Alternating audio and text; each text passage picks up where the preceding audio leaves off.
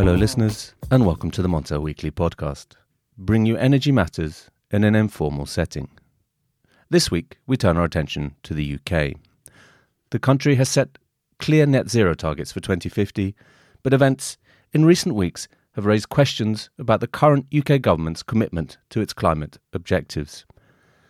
Prime Minister Rishi Sunak has pledged to max out the country's oil and gas reserves, while the expansion of urban low-emission zones, Ulez for short, into suburban London has become a divisive issue. In addition, Sweden's Vattenfall has pulled out of a 1.4 gigawatt offshore wind farm, citing higher costs. The country's nuclear rollout has stalled, and local opposition to large-scale infrastructure is growing. Helping me, Richard Sverrisson, to unravel the country's energy policy is Antony Froggatt of Chatham House. A warm welcome, Antony. Thanks very much. Let's start by talking about the UK's energy policy, or would it be better to call it an energy mess? We have a policy. It's certainly troubled at the current time, and I think that's for a number of reasons. I mean, what we saw, in particular since the invasion of Ukraine, was much more focus on energy security and the UK's desire and need to have energy from a wider variety of sources, and the impact that had on consumer prices. So the government had to step in and give really quite significant subsidies. On the one level, you have the whole energy security going up the political agenda, affordability being crucial from an electoral perspective, but also from a societal perspective.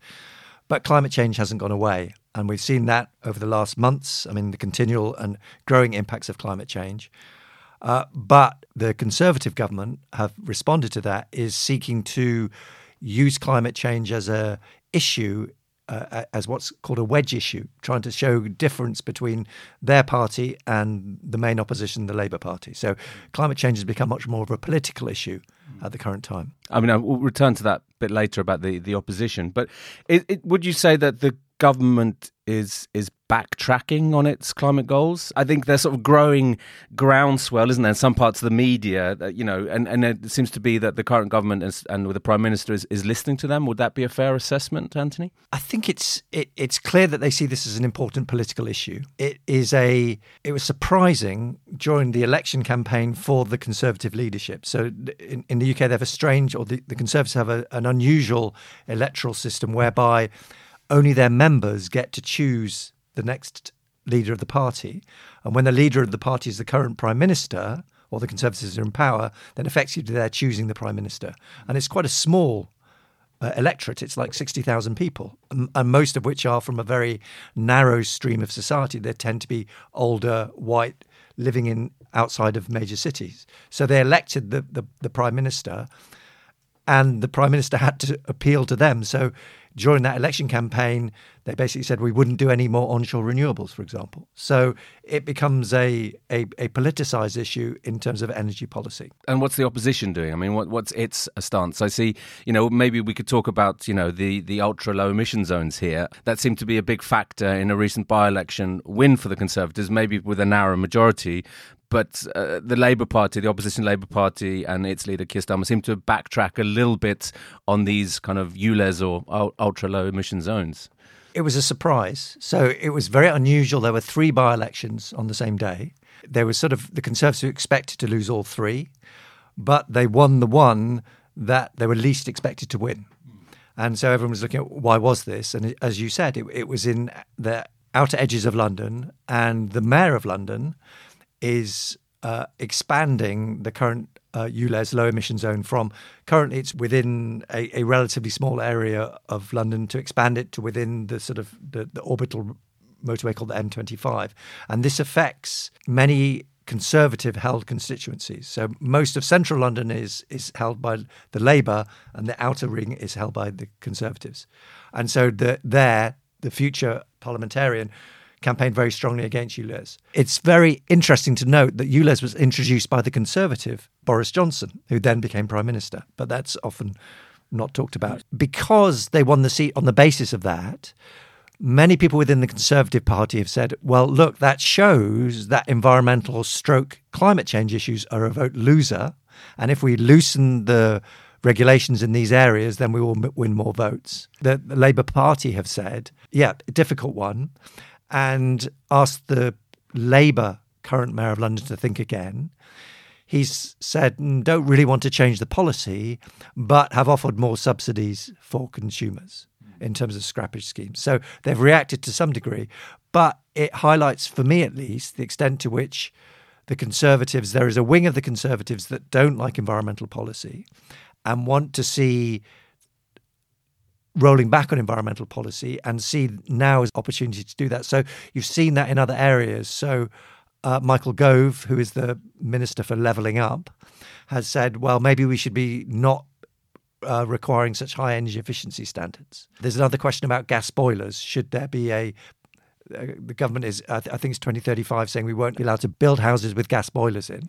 And so they're proposing that potentially be reduced. They've said that they'll stand firm on electric vehicles and the ban on internal combustion engines. But I suspect that will be the next that will come under significant threat going forward. But so far, the government hasn't rolled back on many of its sort of longer term pledges. It's some of the policy and implementation measures that they are wavering on. The Ulez issue is quite interesting as well, because the Labour mayor of Manchester, for example, is also held back introducing similar measures that the former Conservative mayor Boris Johnson introduced in London. Yeah, I mean, it's a difficult issue. I had to get rid of my car and it cost a lot. So it's not an easy thing. It affects lots of businesses, but yet it brings air quality benefits as well as helps to speed up the transformation in terms of electric vehicles, which we know are essential if we're going to meet future climate targets. But the other problem is, of course, is a budgetary one, is the local authorities, so within London or within Manchester, may not have the ability to offer scrappage schemes or to be able to support other measures fiscally, because it's not within their powers. It requires central government involvement. So there is a tension that exists also in this space.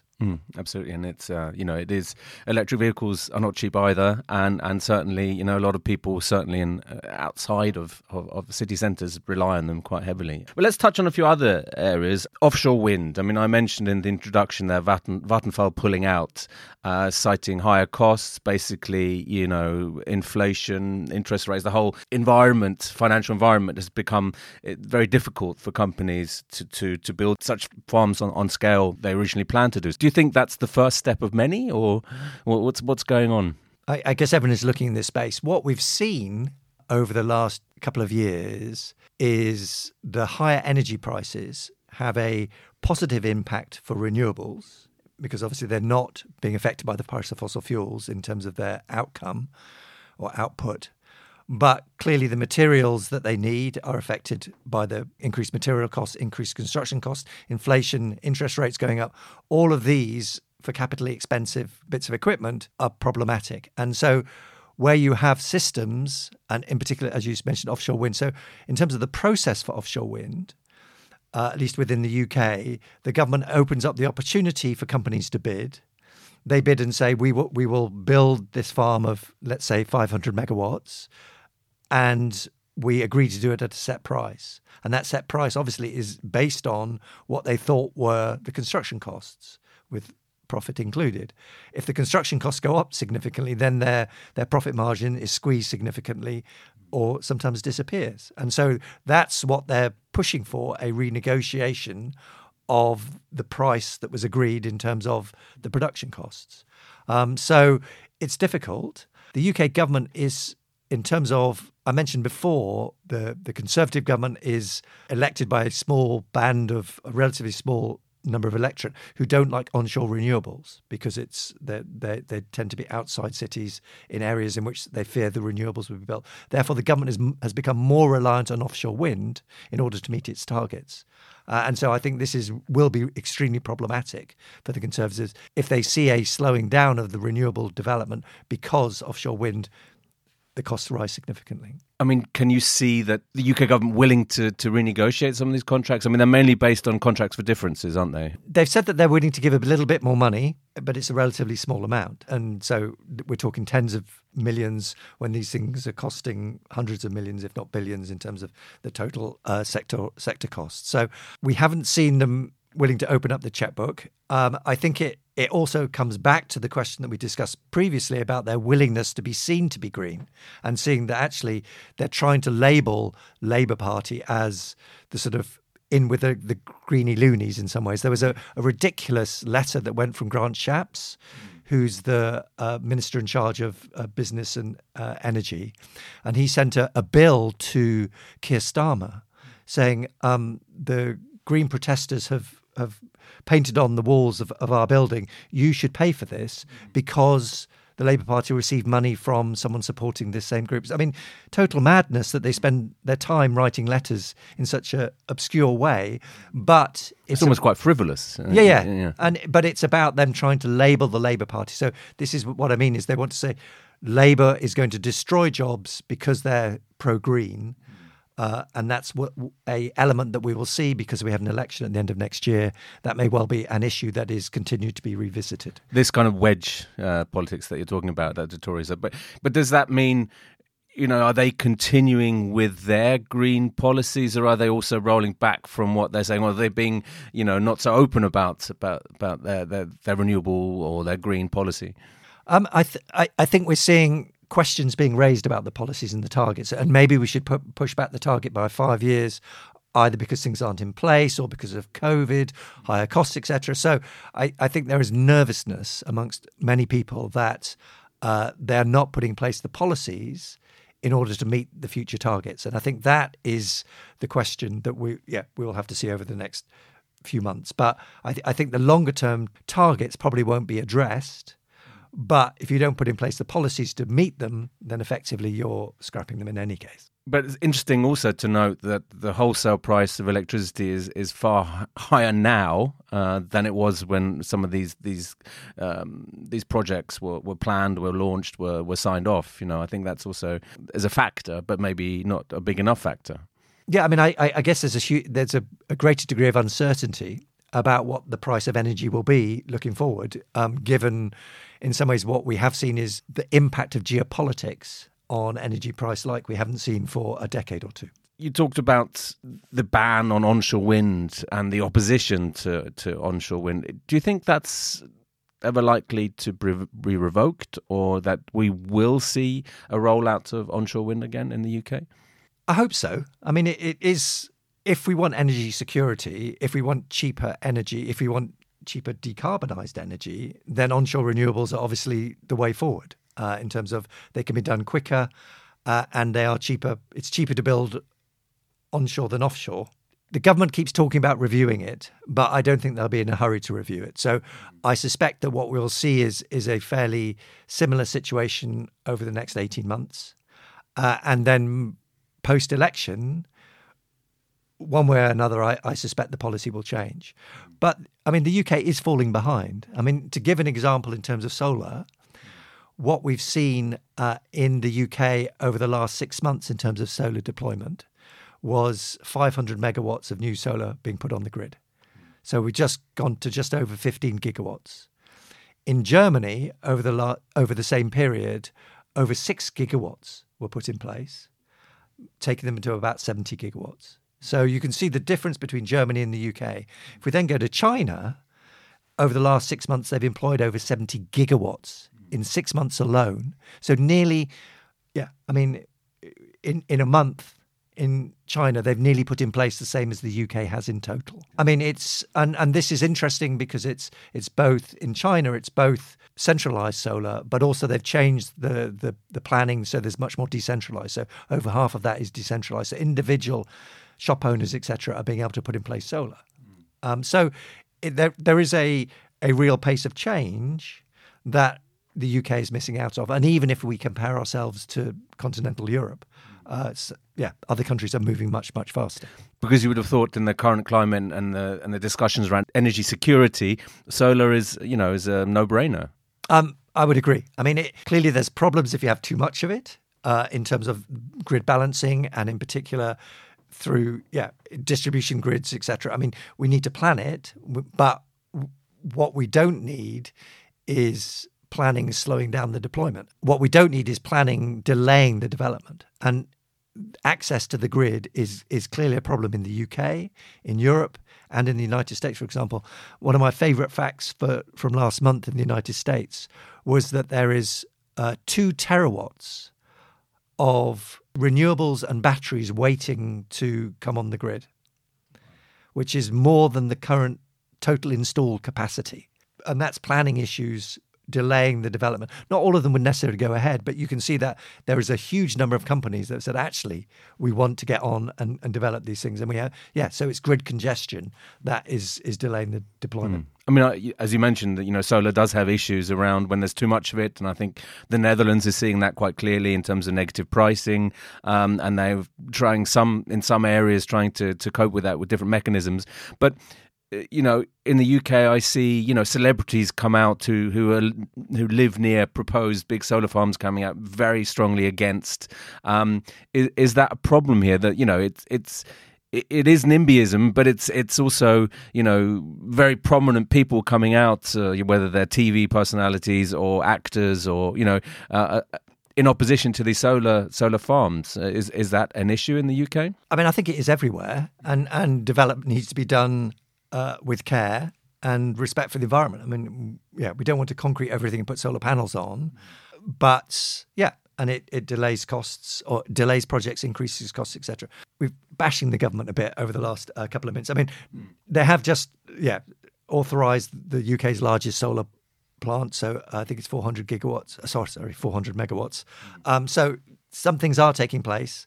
And it has to be done with care. But as I said, the UK is falling very much behind. And you talk about the Netherlands. I mean, they have, I think it's around 22 gigawatts of solar on the grid. So the UK has 14. So we're a lot smaller we're a lot larger in terms of population, lots larger in terms of landmass, but significantly behind in terms of solar deployment. Absolutely. And I think countries like Poland as well have made rapid advances in solar. I mentioned in the introduction as well, Antony, about, Rishi Sunak maxing out the oil and gas reserves. I mean, does that send out mixed signals?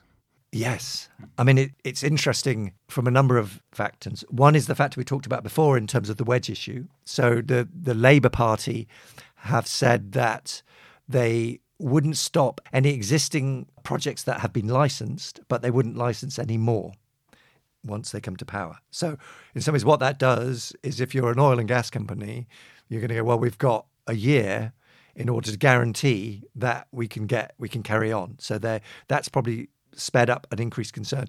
But the Conservative Party have identified this as an issue that they can highlight.